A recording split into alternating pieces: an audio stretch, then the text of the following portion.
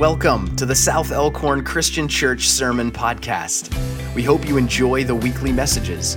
For bulletin material, reflection guides, and other resources, visit southelkhorncc.org.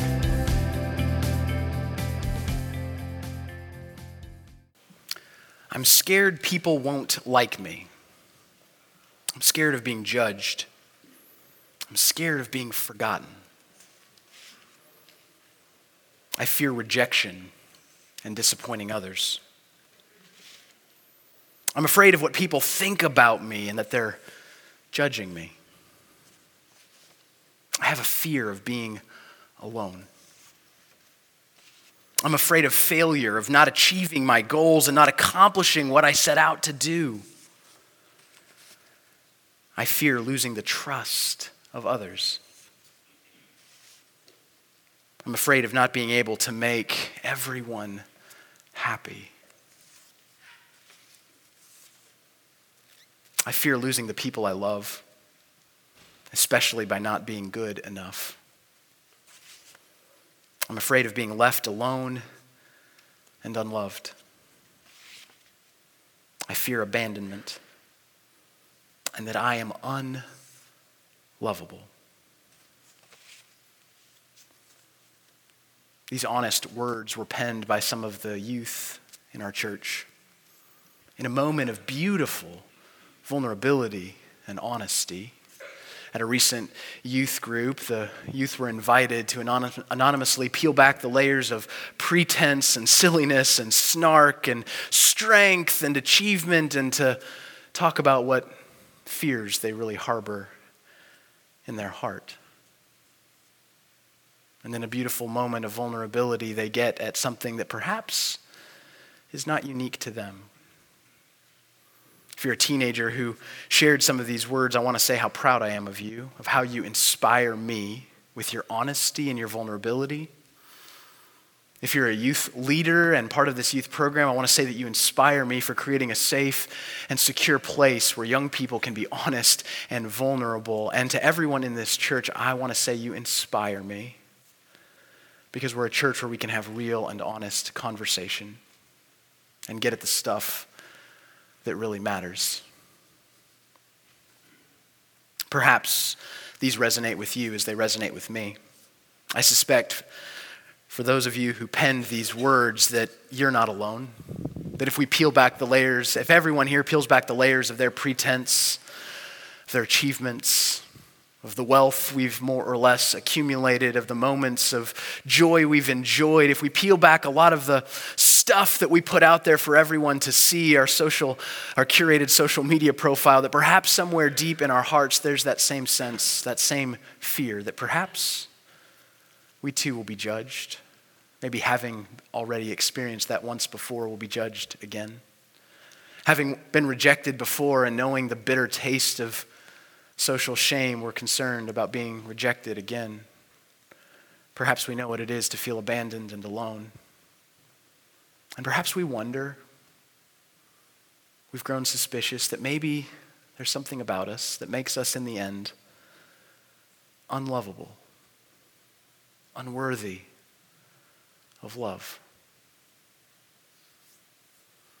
I suspect that sentiment is not just shared by adolescents and teenagers and not just by us in this room. I suspect it's a human situation that has been shared by people inside and outside the church for millennia. And I'm reminded of the words of 1 John, words we're about to read, which get at the heart of the gospel and which invite us to go deep into the places of the heart, of the soul, of the spirit, where God promises to meet us. Let's read together from 1 John chapter 4. 1 John chapter 4, verses 18 through 21. We read that there is no fear in love, but perfect love casts out fear. For fear has to do with punishment, and whoever fears has not reached perfection in love. We love because he first loved us. Those who say, I love God, and yet hate their brothers or sisters are liars. For those who do not love a brother or sister whom they have seen cannot love God whom they have not seen. The commandment we have from him is this: those who love God must, at one and the same time, love their brothers and sisters also. Love comes first. Will you pray with me? God, we give you thanks this morning that in this space of worship we can bring the fullness of ourselves, the fullness of who we are, with all our insecurities and uncertainties, with all our sorrow and grief, with all our strengths and gifts, with all that we are, that you have equipped us and empowered us to be. We can bring the fullness of ourselves here before you and here meet you and know that we will be accepted, and know that we will be loved, and know that because of that love, that life can be made new. And so it is that we turn to you. That the words of my mouth and the meditations of our hearts would be pleasing to you, O God, you who are our rock and redeemer. Amen.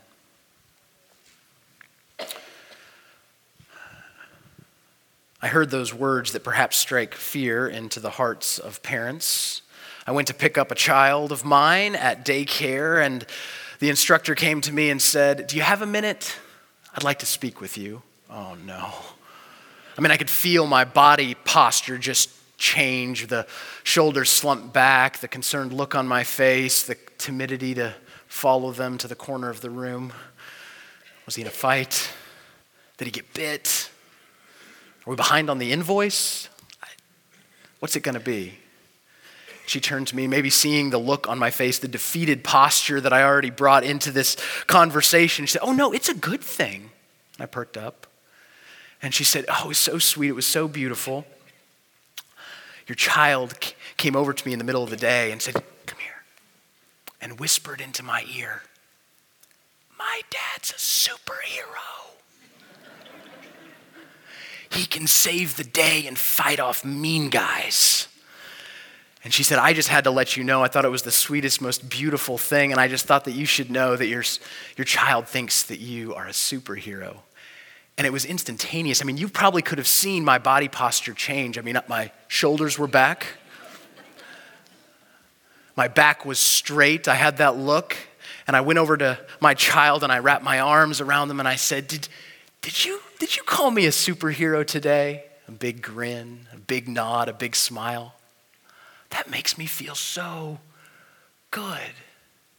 And it didn't just make me feel so good. It wasn't just about feeling. I mean, it changed me. It changed at the end of a long week, at the end of a tired, exhausted week. I was walking with a bounce in my step. I was walking with a smile on my face. I mean, you should have seen me walk down the hallway. I'm a superhero. You should have seen me hold the door open for family after family. One arm, I'm a superhero. Come on through. No, I can hold it all day. Keep coming. Keep coming. There was something about the love and the admiration and the affection of my child that literally changed me in that moment. And it made me realize just how often I lived a rather uninspired day-to-day ordinary existence. And then there are those moments when I experienced that affection and that admiration and that belief in who I am and who I can be that changes me. And in that moment, my child gave it as a sweet and beautiful gift to me. And I know how incredibly important it is to live in that space of inspiration, to be inspired, and not just to feel that love myself, but to know that I can pour that love out for others, that I can not just hold the door open and smile big, but that I can pay attention and slow down and have the attention and the energy and the patience for what love requires. That moment was a holy moment for me that I'm so grateful to share with you. What a beautiful, beautiful thing it is to live inspired. A couple years ago, A couple years ago, the church cabinet, the governing board of the church, launched a visioning process with a visioning team who began doing some listening and some surveys and meeting with people to wonder about, how do we understand ourselves as church? What is this church really and truly all about? What defines this church? What are the unique strengths and gifts and opportunities of this church? What does it mean to live out God's call here as this community of faith in this space, in this place, in this time, in this day and age? And there were amazing, amazing thoughts and comments, reflections, ideas that were shared. And if I could sum it all up, I'd use the words of Jack McAllister, a member of our choir, an elder in our church. And if you've been in an elder meeting with Jack, if you've been in a men's Bible study with Jack, if you've just had a hallway conversation with Jack, you might have heard him say, as I have heard him say time and time again, enough that I believe it, that it begins and it ends with love. That it's all about love. That if you look at the life of Jesus, if you look at the teaching and the ministry of Jesus, it's about God's love. If you want to know what the calling of the church is, it's to live out God's love. If you want to know what it means to be a Christian, it begins and it ends with love. Jack has said it, perhaps you've heard it, and I believe it. It's all about love. And so the vision team kind of drafted this statement meant to capture the heart and the life energy of this church, noting that people have commented and reflected that there seems to be an energy, a vitality, a spirit of creativity here in this space, that inspiring people seems to be important to the life of this church, and that this church begins and ends with love. This simple phrase, inspiring Christ's deeper way of love. Inspire love. It's all about love, which is at the heart of 1 John, at the heart of the passage of Scripture that we read. At the heart of this passage of Scripture that we read that we loved because Christ, God in Jesus Christ, loved us first. And that passage of Scripture echoes back to the ministry and the life of Jesus. There in the upper room in John's gospel, we read about the new commandment that Jesus gave to his disciples, simply this: to love one another. That in a world of indifference and hate, shame and violence, that this community of faith would not be known for how it retaliated, but for how it loved. They will know you are my disciples by your love. Inspire love. Love first. Love comes first. Which is why this church throws open its arms and has a simple confession or reaffirmation of faith that is not defined by a long list of dogma or doctrine that you have to thoroughly study and sign on to ahead of time, but simply by a confession or reaffirmation of faith to follow in the way, in the love of Jesus Christ, and to spend the rest of your days, to spend the rest of our days figuring out just what does that mean? What does that love look like in my life? How can I live an inspired life that leads to furthering love? It's why this table is an open table, why there aren't any barriers to coming and partaking in the experience of God's love and forgiveness and mercy that meets us here. This isn't a table where you have to believe enough or be educated enough or be a member enough or attend here enough or read your Bible enough. It's simply a table that is wide open because when love meets us here, life becomes new. This table is meant to inspire love. Because he first loved us, we then can love. Love comes first. Love comes first. It's why we can put aside all the things that divide us as society, as community, as a country, and as a city, as a state, all the markers that would divide us from race to sexuality to politics and partisanship to gender roles. All of those things we can put away because love comes first, and we are invited to receive and experience that love and be made new. And when we receive that love, I am confident that it will inspire us. Inspire us to spread and extend that love, to live as people with shoulders back and heads up, looking for ways to serve and to lead and to share that love. Love comes first. Love comes first. I think I've always kind of, sort of known that. It's almost a cliche in the church. That it's all about love, that love comes first, that we love because he first loved us. And it became real for me in a different and new way when I went through foster parent training. My wife, Rebecca, and I became foster parents, and to do that, we had to do hours and hours and hours of foster parent training. And we went through lots of hours of training and learned a lot of really good things, and some of those things reached deep into my soul, challenged me and convicted me in ways I didn't anticipate or expect. And one of those had to do with the primacy of love. We learned the story of a little girl who had been removed from her home. A little girl who was removed from her home because there was violence in her home, because she had witnessed violence and maybe even received the hurt and pain of that violence. It was her and her little brother.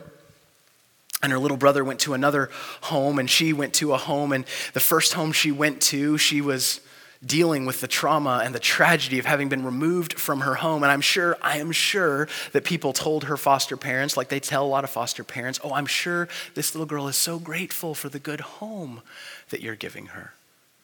And what I learned as a foster parent is no, maybe not. Because this isn't the home they know. And no matter how messed up or how hurtful that first home was, that biological home, still that was what she knew. And it was where her brother had been for her to take care of him. Even as a little girl, as an 8-year-old and a 9-year-old. She could care for her brother. And now she wondered if her brother was okay. And so she did what kids do. They act out. And they get angry and they get frustrated and they aren't grateful. And the first foster parent just couldn't deal with this. I can't do this, and gave her away. The first family to receive her that said, you will be loved, turns out she couldn't be loved. And so she went to another home, and then to another home. And she began to believe. There are a lot of big promises about love, but I'm unlovable. And began doing what a lot of foster kids do when they hear that, oh, you're welcome in our home. You'll be loved. Want to bet? Will you love me if I do this? Will you love me if I act this way? And then we learned the story of this little girl who was sitting down with her newest foster mom, someone who had treated her a little bit differently than she had been treated before, and she was beginning to feel that maybe this love could be true. And her foster mom gave her a gift, a sundress. And perhaps had in her heart the expectation that when this little girl would open this sundress, that she would be overjoyed with the meaning and the thoughtfulness of this gift. And instead, this little girl was triggered by the memory and the recollection of the sundress her mother wore. When her mother would hide her face from her husband. The dress that her mother wore when her husband told her that she spent too much money and they couldn't afford this dress. The dress her mother wore when she used to sing her to sleep after a difficult and awful time at home. And this dress triggered everything in her, and she began to scream and to yell, I hate you, I hate you, I hate you. And her foster mom reeled. This little girl ran to her room yet again and then said, oh no, what have I done? No wonder I'm unlovable. And so to prove that perhaps she could be loved, she put on the sundress and she snuck into the kitchen where she saw the foster mom's back turned to her, and she was on the phone calling social services. And she went back to her room and cried because maybe she really is unlovable. And then a few hours later, she looked out the window and a car pulled up.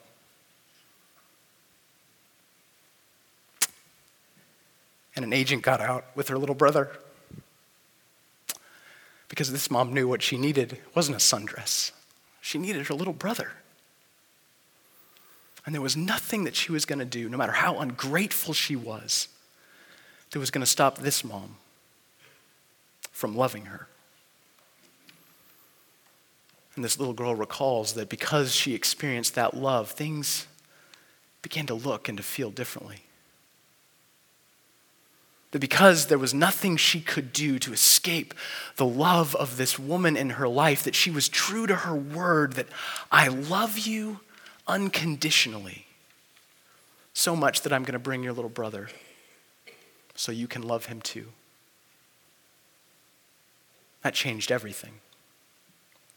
It changed the trajectory and the direction of her life. Because love came first. Which is what we read in Scripture. Which is what Jesus knew sitting at the communion table with his disciples, that love came first.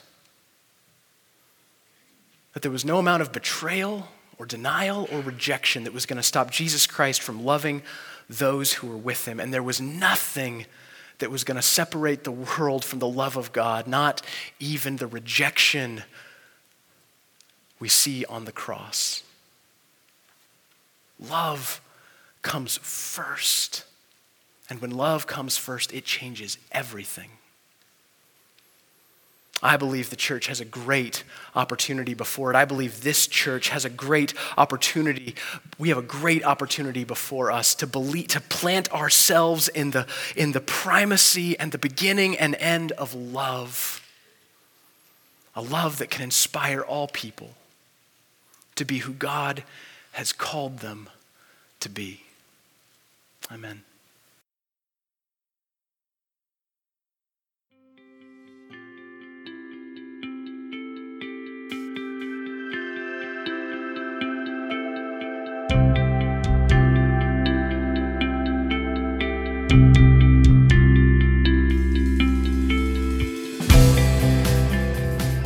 Thanks for listening to the message this week.